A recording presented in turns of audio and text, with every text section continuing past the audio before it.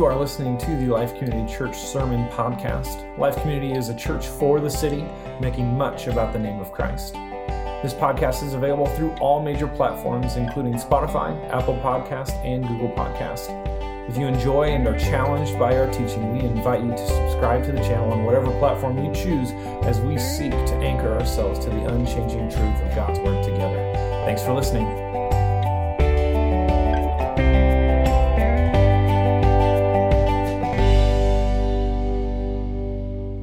Well, good morning, everybody. Good to see you. Glad that if you're online and you're joining us today, welcome to Life Community Church. We say this every week, obviously. We are a church for the city, making much about the name of Christ.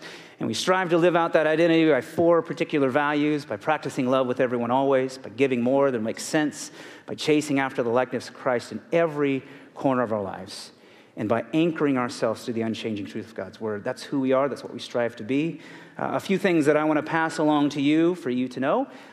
Number one is our blessing tree is still out in the foyer fellowship hall, whatever you want to call it.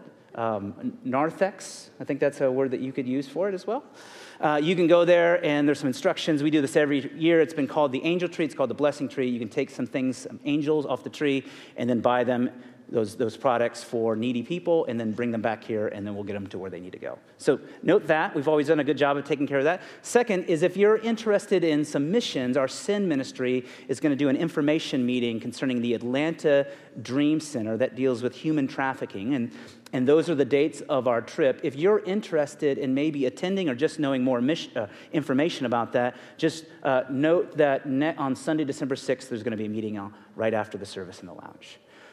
Number three is if maybe you've noticed, I think you have because there's no more left, but there are some kids' activity bags that are outside that contain a little bit of craft, some coloring pages, and then there is a section for sermon that we're going to do something new this week, and I'll lead you in that, but we're going to do a little kids' sermon today, and I promise it'll be okay. So we're going to do a kids' sermon today, and that'll go with your activity bags. And then lastly, if you're in here, and if you're online and maybe you're uncomfortable being in spaces with lots of people, just know that we have additional seating available to you down in our lounge that you can watch service and kind of have your own space. All right, well, let's head into the book of James. We have 2 more weeks in the book of James.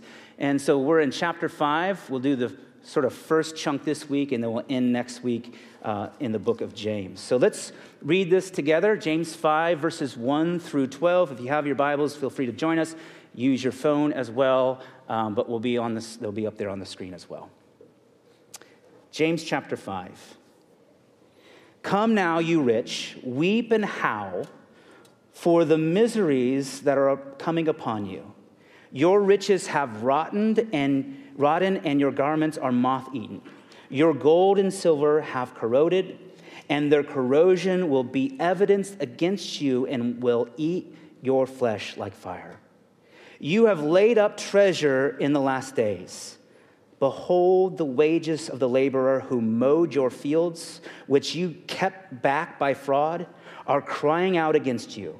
And the cries of the harvesters have reached the ears of the Lord of hosts. You have lived on the earth in luxury and self-indulgence. You have fattened your hearts in a day of slaughter. You have condemned and murdered the righteous person who does not resist you. Be patient, therefore, brothers, until the coming of the Lord. See how the farmer waits for the precious fruit on the earth, being patient about it until it receives the early and late rains. You also be patient. Establish your hearts, for the coming of the Lord is at hand. Do not grumble against one another, brothers, so that you may not be judged. Behold, the judge is standing at the door. As an example of suffering and patience, brothers, take the prophets who spoke in the name of the Lord. Behold, we consider those blessed who remain steadfast. You have heard of the steadfastness of Job, and you have seen the purpose of the Lord and how the Lord is compassionate and merciful. But above all, my brothers, do not swear either by heaven or by earth or by any other oath, but let your yes be yes and your no be no, so that you may not fall under condemnation. Let's pray. Lord, we come today humbly under your word, And we ask, Spirit, that you would convict us, guide us, encourage us where you need to. God, use this word to change our life. Let it be nourishing water to us in this day. And we pray all of this through the mighty name of Jesus Christ, our Lord. Amen. So, a little different this week. If you're a kid in here and you normally would be in children's ministry in the loft or downstairs, can you give me a wave? Where are our kids at here? Oh, thanks, Chelsea, for doing that. I appreciate that. Good to see you guys. This is going to be interesting because I've never taught with my daughters right in the front row, so this could go crazy, okay? This could go crazy. Can you wave to somebody else in the room? One of your other friends maybe in the class? Okay. Today, we want to take a moment just to talk to you. We are looking at a book that was written a very long time ago by a man named James. And James is the brother of Jesus, who you've talked a lot about in your Sunday class. Jesus is our deliverer, he's our Messiah, he's our King. And what James is going to tell us today, Ellie,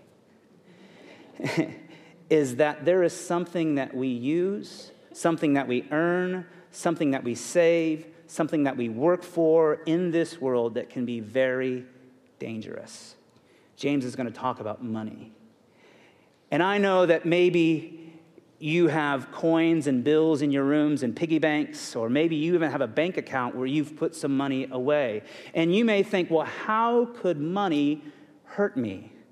Well, outside of you swallowing some coins, which I'm sure there might be a kid or two in here that have swallowed some coins, money can't hurt you physically. But what James is going to contend to us is that money can have a harmful effect on our life, on our souls, and on our eternity. Many of you see catalogs. You've seen things on TV. You've seen things on the internet. You've seen things that your friends have, and you thought, I wish I had enough money to buy that. Christmas is coming, and I know that you're all excited about, and you're probably hopeful that your parents might have enough money to buy for you what you really want. And so I want you to hear from me today that money can hurt us. Not in a way that we need Band-Aids for our boo-boos, but in a way that it makes us forget who God is. In a way that we prefer to run to God or run to money before we run to God. In a way that we put our hope and security in our future, in our wealth, and not in the hands of our Lord. Money, if we are not careful, will make us forget about God because it makes us believe that we are God. Because if we have enough of it, we can buy what we want, when we want it, how we want it, where we want it. And God has said that's not good for us.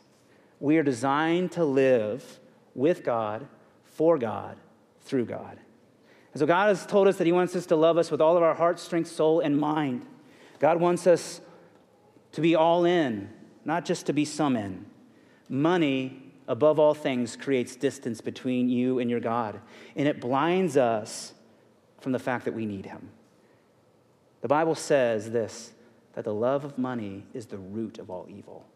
And so I want you to listen today as we talk about the danger of money and the wisdom that comes with living for Christ. And so I'm going to give you 5 words, and they're in your activity box. I'm going to give you 5 words that I want you to listen for today as I speak. I want you to listen for the word insulate. I want you to listen for the word integrity. I want you to listen for endurance, kingdom, and money. And you can circle them as many times as you hear them. All right, you ready? Here we go. As we read James, we remember that this letter was written to the earliest of Christians in a time that they were in the midst of adversity and struggle and persecution.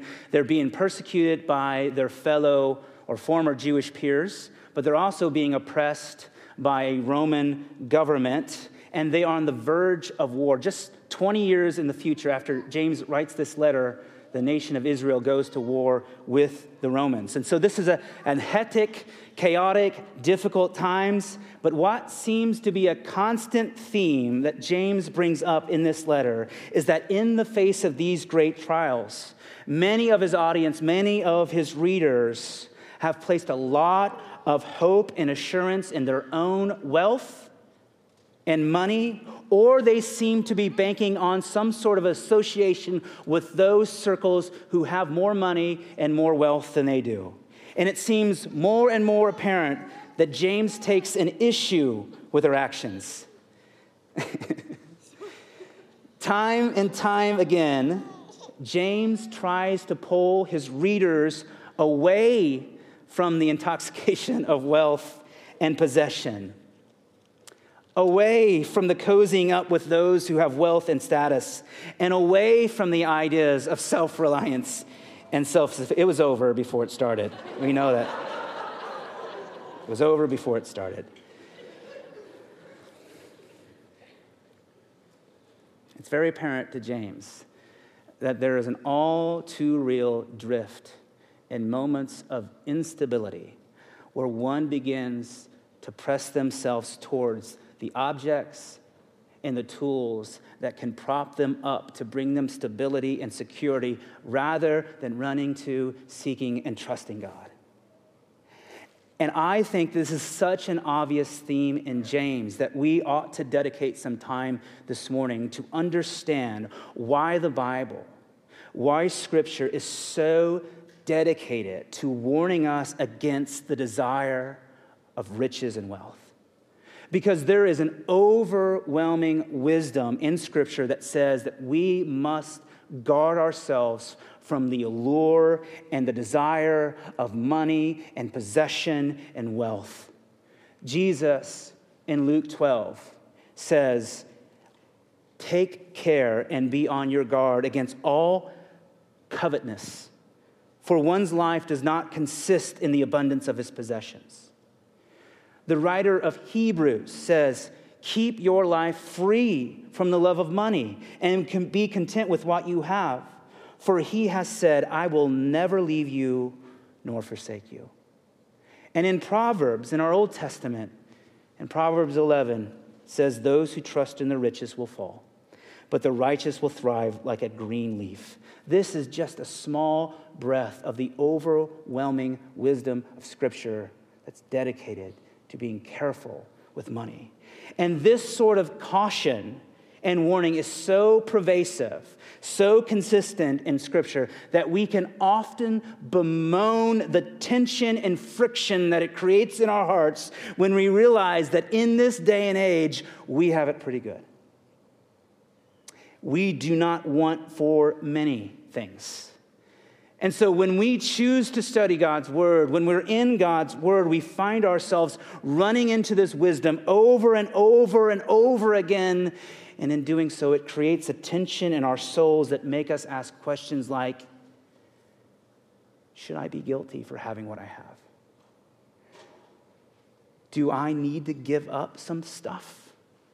It makes us ask questions like, is it okay for me to have this much? Or maybe it just leads us to go, man, I'm glad I'm not rich. That's not me. This sort of tension often makes us want to exempt ourselves from this sort of wisdom and applying it to our lives. We want to read these texts and we want people to teach these texts in a way that we can feel better about having what we have, to make us feel a little bit more settled, that we don't have to give up all that we have and give it to the poor. That's our bend. We want Scripture that deals with our finances to make us feel better about having what we have. And so instead of the efforts to dodge these types of Scripture, I think it better that we deal with them head on. That we deal with them head on and understand why God is so belittling of riches, money, wealth, possession.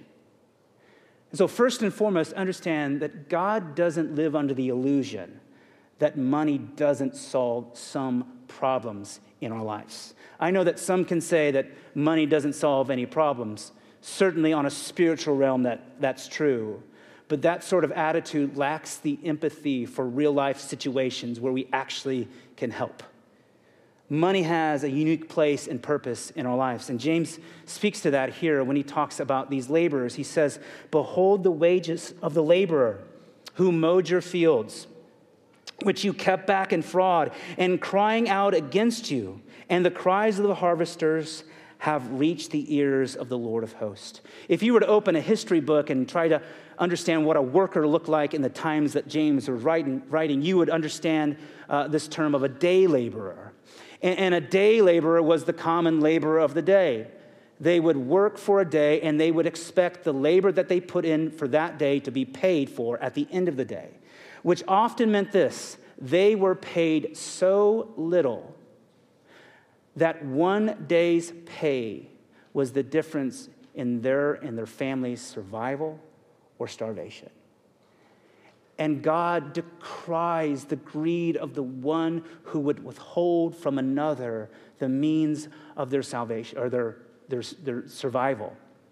And so certainly money isn't everything, but money is necessary in a broken world. That is an unescapable fact.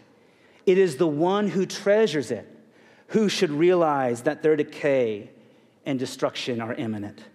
This is what James points out, and he points to a world in disorder when that creation grows to love and worship money. And so James says something helpful for us to understand the dangers of money when he talks about the fattened heart. He says, you have fattened your heart in the day of slaughter. And we should understand that as somebody who lives in luxury and indulgence and totally forgets that they're on the way to destruction. They are gorging themselves of the pleasures of the world, unconvinced of their own destruction. And this sort of wisdom will help us understand the perils of what it means to have money in our life and why God is so concerned about it. So if we think about literal fat, I'm not going to think about it too long, but literal fat is energy that is stored in your body to be consumed later. Fat, by nature, insulates. Fat, by nature, insulates. And it insulates us, it protects us from our bodies running out of food or the lack of food, and it protects us from the cold. So fat provides protection for lack of food or a lack of warmth. Fat provides protection for our bodies for hardships. But we would all agree that too much fat is a bad thing, that too much insulation is a bad thing. There is a moment when fat becomes unhealthy, particularly when that fat comes near or around our heart. And in the Bible, anytime you hear the word heart, you can take that to mean your moral, intellectual, emotional center. That is what the Bible means when it says heart. The part of you that makes you, you. The part of you that guides you and directs you. The part of you that talks to yourself in the mundanes of your life and in your work. That is your heart. And in our scripture, we get an understanding that wealth and possession and money have similar properties to fat and are particularly dangerous when they come near our hearts. Just as fat insulates us from the hardships of hunger and cold, money can insulate us from the hardships and the brokenness and the realities of a broken world, the struggle of a broken self, and compassion towards the brokenness of others. Can I say that again? Just as fat insulates us from a lack of food and a lack of warmth, money also insulates us from the hardships and the realities of a broken world, the struggle of a broken self, and compassion towards the brokenness of others. When this world fell, when sin and death entered a world in which it previously did not exist, that we can read about in Genesis 3, this world was gutted, and it still is. And from that very moment, humanity has been grasping for the understanding and tools that could satisfy the void in themselves that stems from a lack of wholeness and a lack of peace that is only found through God. We are separated by sin from that which truly satisfies in God. And money has been the central focus of our grasp for fulfillment and peace from the beginning of time.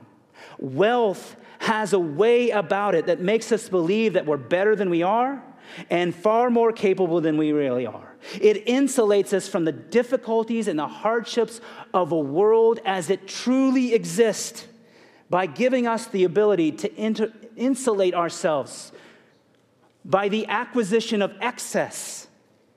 That in getting as much as I can materially or having as big of a bank account as I possibly can get, I might protect myself and marginalize and lessen the storms and the chaos of this life. And in our ability to do such, we look at ourselves and say, look what I did. Look how capable I am. And the more excess that we are able to provide for ourselves, the more money we have, the more possessions that we have, the more we become expectant that this is the life that I deserve. We become convinced that we are entitled to an insulated life. Money, like fat, insulates us from the lacking and brokenness that comes from within. We can look at our possessions, we can look at our bank account, and we can say, look how good I am. Look at me. It distracts us from the tensions of our souls that are never satisfied and never at home and without rest. It is a well thought out scheme by the enemy to take the anxiety of our souls and make us believe that if we acquire enough, if we look a certain way, and how we are seen by people, that we will find the solution to the answer to the cause of distress that is within me. Money creates a busyness in its acquisition and its acquirement that robs us from the silence to deeply reflect of the problems and the hurts that are at the core of our living. Money insulates us from an inward struggle by creating the lack of struggle in our physical lives. Money insulates, like fat, us from the plights of countless individuals who aren't as fortunate and don't have enough, who struggle and who suffer. Our money buys us bigger houses, nicer communities. We create distance from those who suffer and struggle so we don't have to see it. And it creates an emotional distance and an overall lack of compassion as we look at others who are less fortunate with pride in our eyes and say, if you only knew what I knew, or if you would only do what I did, or if you would work just as hard as I have. Money affords us the opportunity to escape the proximity of other people's pain.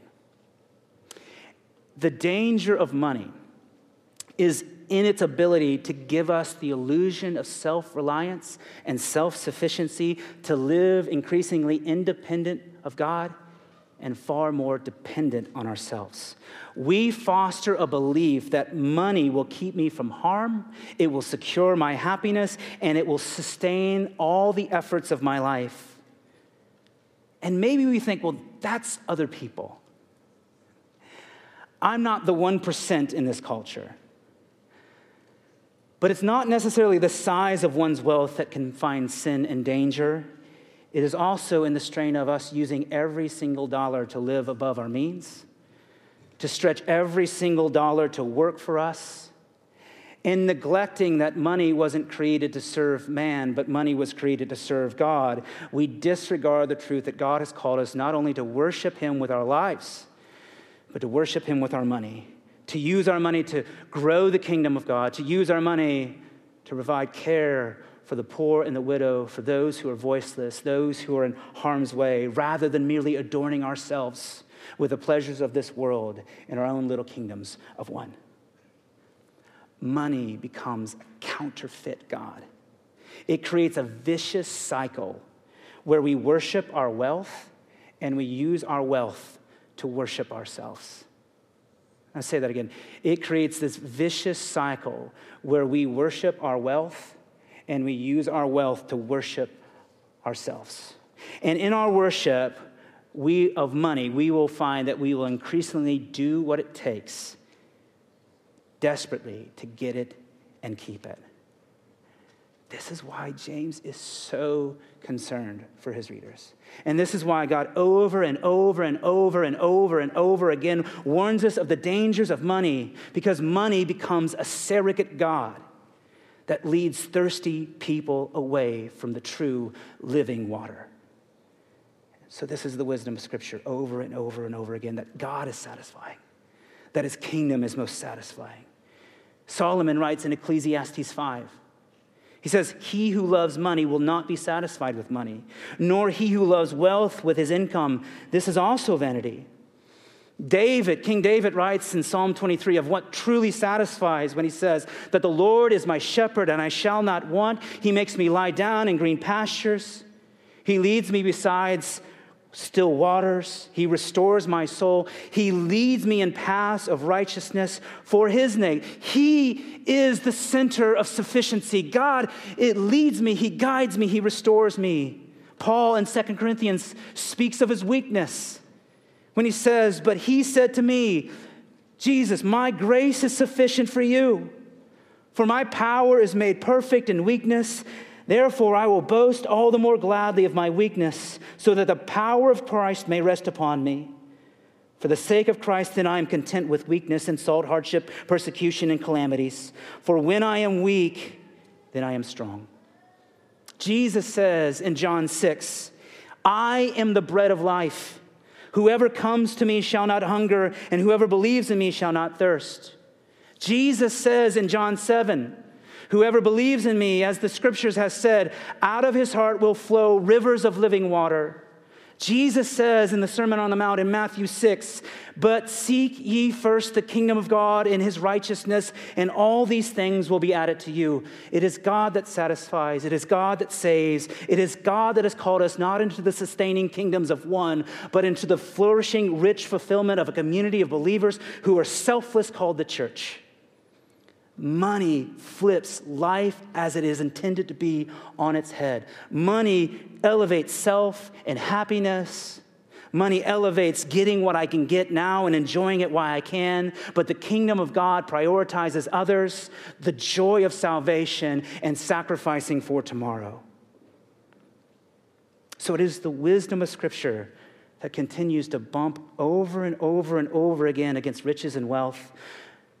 And please know that it doesn't come from a God that's a cosmic killjoy that wants you to be miserable and rob you of all your pleasure and safety, that you would live poor lives on this earth. But know that it comes from an unchangeably good and holy God who has great concern.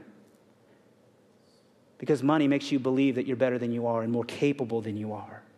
And it robs you of what truly satisfies and saves. Money is humanity's God, if it goes unchecked. And so in chapter 5, James tells us that, yes, money is necessary. But he warns us that a creation that treasures it will create a world of decay, disorder, destruction, and dysfunction. And for those who worship it, you should enjoy it while you have it. But your destruction and weeping is imminent.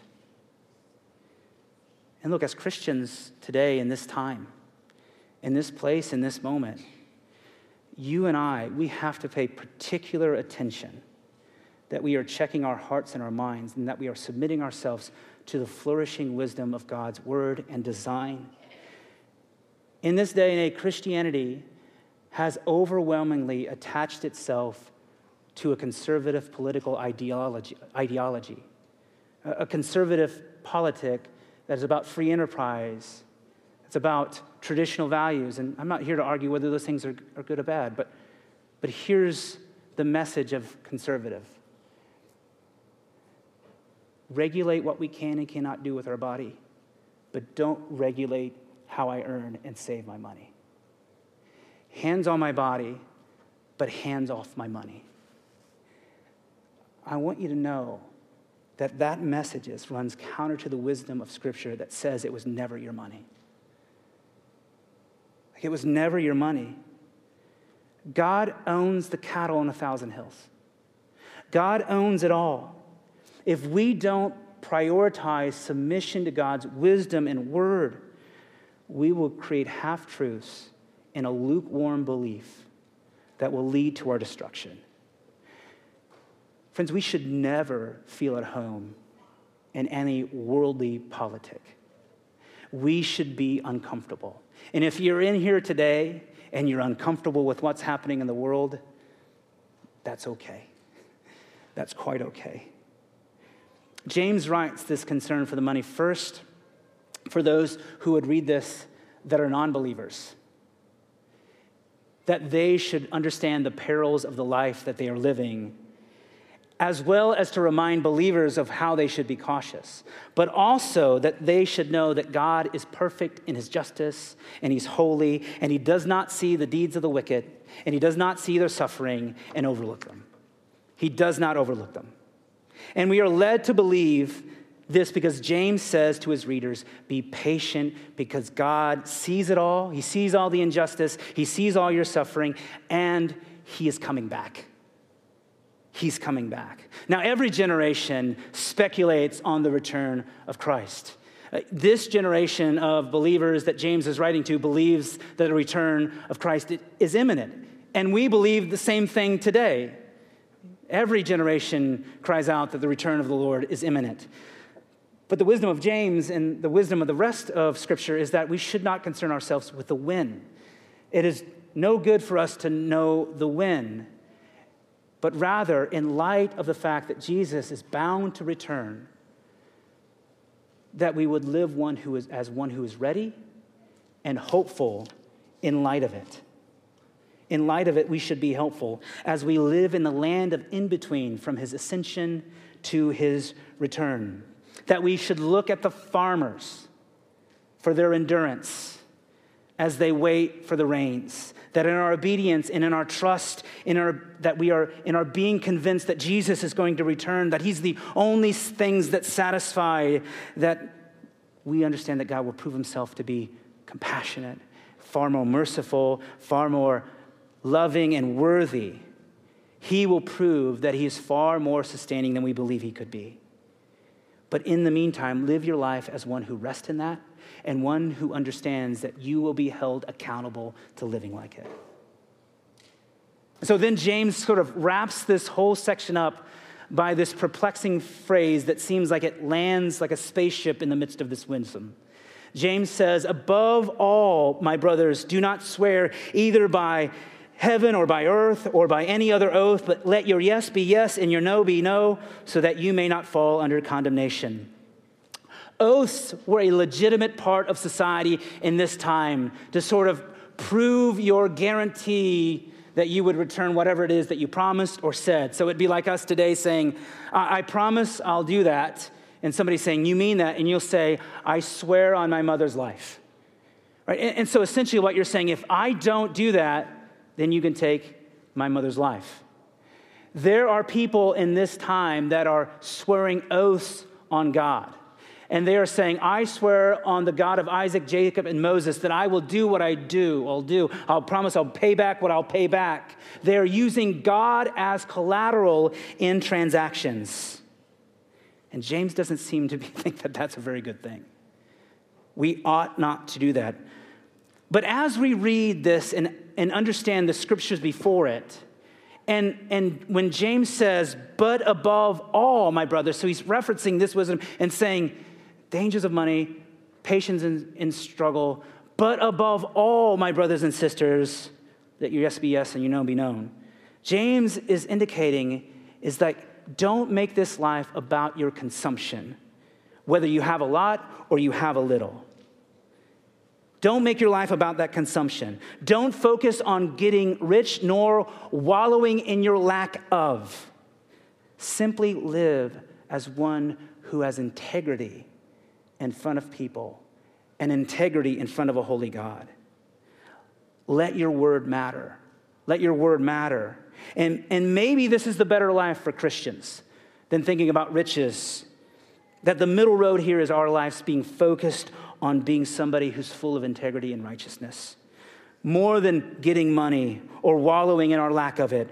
Money or no money, Let us be people who uphold God's promises and God's word and mean what we say and say what we mean, that our example in front of others would be, as Jesus said, that you would shine as lights in front of others, that others may see your good works and give praise to your Father. And so James is gracious and he's loving and he's wise. He makes us have concern about a money that robs us and insulates us from the hardships and the reality of a broken world, the struggles of a broken self, and the compassion towards the brokenness of others. And he says you ought not to live as one like that, but live with integrity in your heart as one who lives in front of a holy God, that your actions would point others to him. Would you pray with me? Father, we come before you today and just have to admit that anytime we talk about money and anytime your wisdom in Scripture points us to the dangers of money, it is uncomfortable and it is challenging and it creates tension. Father, we know above all those things that you are in love with us, that you have given us grace and mercy. And so, Lord, by your sustaining Spirit, will you guide us into deeper compassion and love for you, deeper dependency on you. Lord, let us not be fooled by the ideas of self-sufficiency and self-reliance. Let us live dependent on you because we need you. And Lord, don't let our money steal that from us. We love you, Father, and we pray this in the beautiful name of Christ our Lord. Amen.